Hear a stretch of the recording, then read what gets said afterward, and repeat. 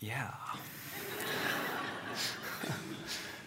You know, it's a funny thing. At the 9:30 service, I thought I was preaching a sermon. But what I realize in this moment, it's really a love letter with some notes attached is what it is. I had this feeling last Sunday when I was in this space with you guys after being gone for 2 months on my sabbatical and coming back into this place. And I felt it, I wanted to say it. Last week I didn't. I'm going to say it now because it's really true. And it's true when I sit up here and I look out and I see so many of you I know, so many of you I've yet to meet. And I think about this walk that we're on together.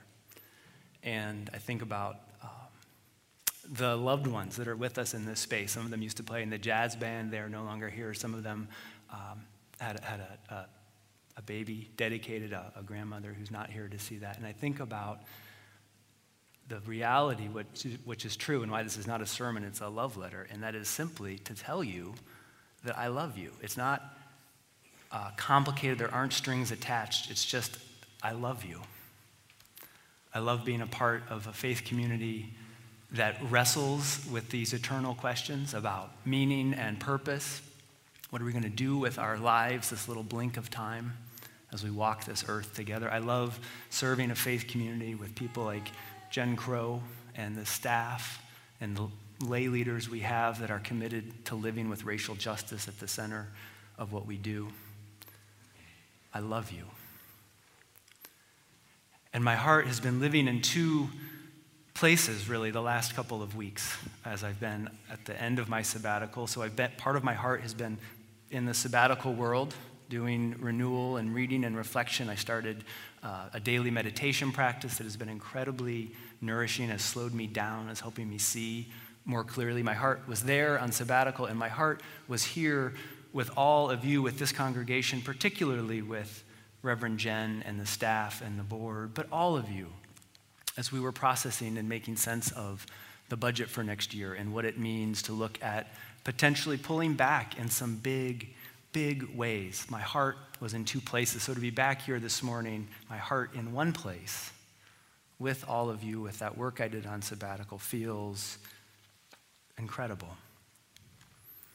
My heart ached when I was on sabbatical and Jen called me, and my heart aches still as I think about what the future may hold for us. There is some fear. I do feel some fear. So this is a love note with some other little notes woven in, because I have been sitting with, and perhaps you have too, what does this mean for our future as a faith community with huge dreams and aspirations? Where our dreams just a little bit ahead of our resources? That might be. Are we in a place of right sizing, of settling in, of solidifying some of the growth we've experienced in the past couple of years? It might be. Maybe we're entering a new season together. And what I want to do today and what we're trying to do in these weeks right now is to share the information and the story with you so that we can decide how the story unfolds. During my sabbatical, I read a number of books. One of them was a great book called Conquering Fear by Rabbi Harold Kushner. He's written a number of books, and it absolutely spoke to me. In the opening pages of this book, so this is really a love letter, this sermon right now, with these notes. And so it's reflections on fear and how we walk together by not ignoring fear or dismissing fear, but mastering fear on some level. And this opening part of his book speaks to this in some ways. He says in the first pages of the book, to love someone is to make yourself hostage to fortune. To love someone is to make yourself hostage to fortune, aware of all the terrible things that can happen to him or her. And when we dedicate young children in this church, I know it is my deepest wish, I suspect it is our deepest wish, that those lives be rich and full, that they be a blessing upon this earth, that those gifts those children have are shared with this world. And beyond the joy and the beauty of the moment, are not we also aware of the terrible, heartbreaking things that can happen to those we love, including children, including our partners. If you have lost a child or a loved one, and we all lose a loved one at some point, we know this. If we are one of those Nigerian families whose daughter has been abducted, we know this. We know how fragile life is. We know that this community right here on this Sunday, this Mother's Day, us in this space right now, some of us will not be here a year or 5 years or 10 years from now. And we know the air would ring out with the voices of those who are here in spirit with us this day. To love someone makes us hostage to fortune. And it can cause fear, worry, anxiety, concern. What I am aware of is that we live in a political climate in a time since September 11th where the active cultivation of fear and blaming and pointing fingers and being scared of brown-skinned people, especially if they look like Muslims, this has escalated in incredible ways. And one of the things that I love is that this is a faith community grounded at its core in the idea that love and hope is stronger than fear. Fear will be a part of our lives always. And our infectious fears, as author Mark Siegel says, those spread faster than any bacteria. And they ignite these infectious fears, these worries we can have. They invite and ignite a sense of imminent danger that far eclipses the reality. Anthrax is not contagious, he says. Fear of anthrax is. So I know that fear can be contagious. I know that fear can shut us down and make us withdraw. And so I come back to you from this sabbatical with this news about the budget and thinking about those things with two simultaneous feelings, love and hope and great optimism, and this little bit of fear of what does this mean, and a trusting that with our hearts open and aglow, we will walk together through this. I also come here this morning with a little bit of fear in my heart as I had talked with Jen Crow earlier in the week and had found out that there had been gunshots that were fired near the Habitat house, the house that Love built, that our team had been working on earlier this week. And for some of us, violence like this, gunshots in our neighborhood, including me, I lived in a neighborhood in St. Paul where this happened. It is something we are familiar with. It is something that we have experienced before. And honestly, it can happen anywhere, but it is frightening. It is scary. And I wondered, how would our Habitat volunteers respond to this? But the next day, they were all there, gathered, and the team was there, and the site supervisor from Habitat for Humanity explained how Habitat was clustering these homes in this neighborhood, like 8 of them in this small neighborhood, the Jordan neighborhood, mimicking exactly what they'd done in the Hawthorne neighborhood, a neighborhood not too far away that we had worked on a house several years ago. And the Hawthorne neighborhood had turned around in the same spirit. Habitat, in partnership with Northside Organizations, was going to change the Jordan neighborhood. So I think whatever fear was there for that team, the Habitat team, so also was this commitment to see the project through. So also were hearts that were glowing and open.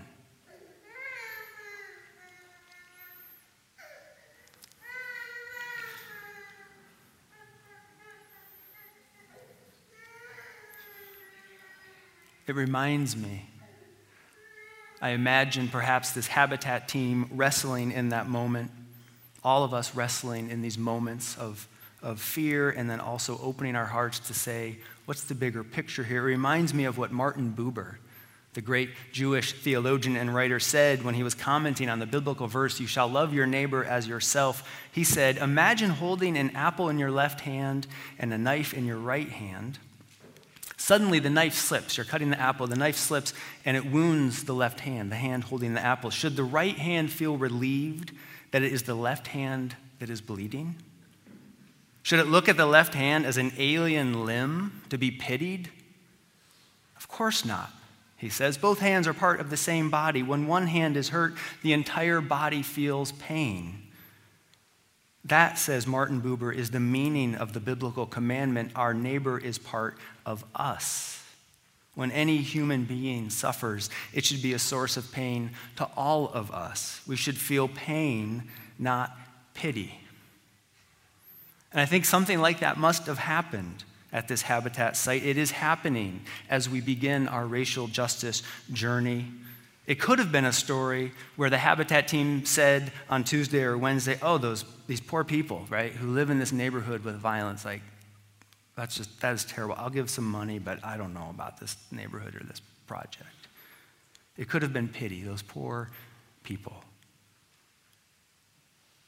which is a terrible thing to say and imagine, because when you think and let it in, love our neighbor as ourselves, you realize we are all connected. And that wasn't their response. Instead, their response was a kind of pain, I think, a recognition that our neighbors in the Jordan community or in New Brighton or Uptown, all of us are in pain and suffer when there is violence in our streets and homes. Our community is diminished. We are all diminished when the life-giving resources that every community needs, including stable, affordable housing and viable public transportation, libraries and parks, a commitment to racial equity, when those things are not present, we are all diminished.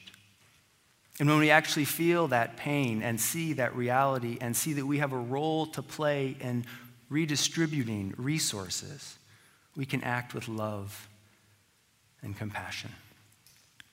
As James Baldwin says, love takes off the masks that we fear we cannot live without and know we cannot live within.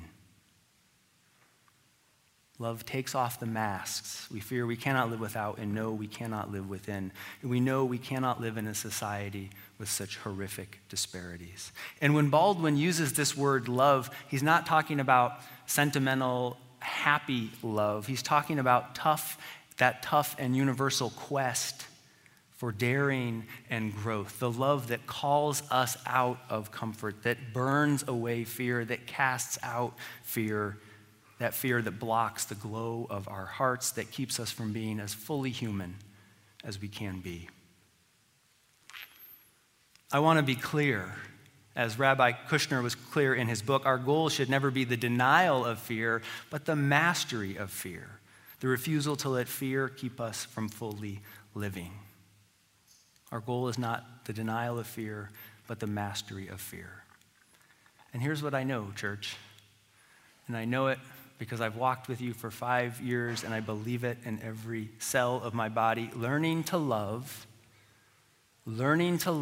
and refusing to let fear keep us from living fully. That is the heart of what we are doing here together.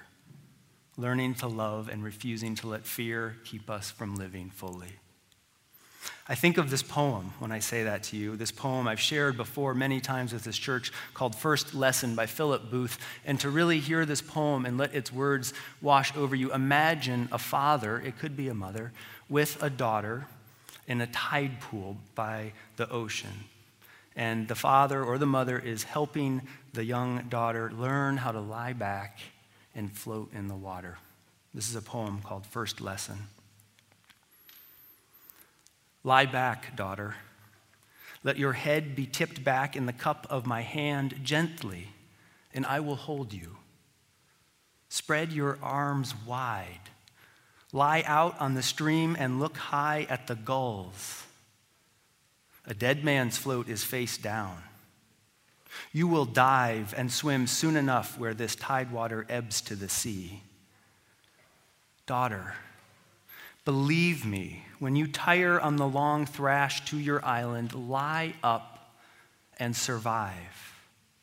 As you float now, where I held you and let go, remember when fear cramps your heart what I told you, lie gently and wide to the light year stars, lie back and the sea will hold you.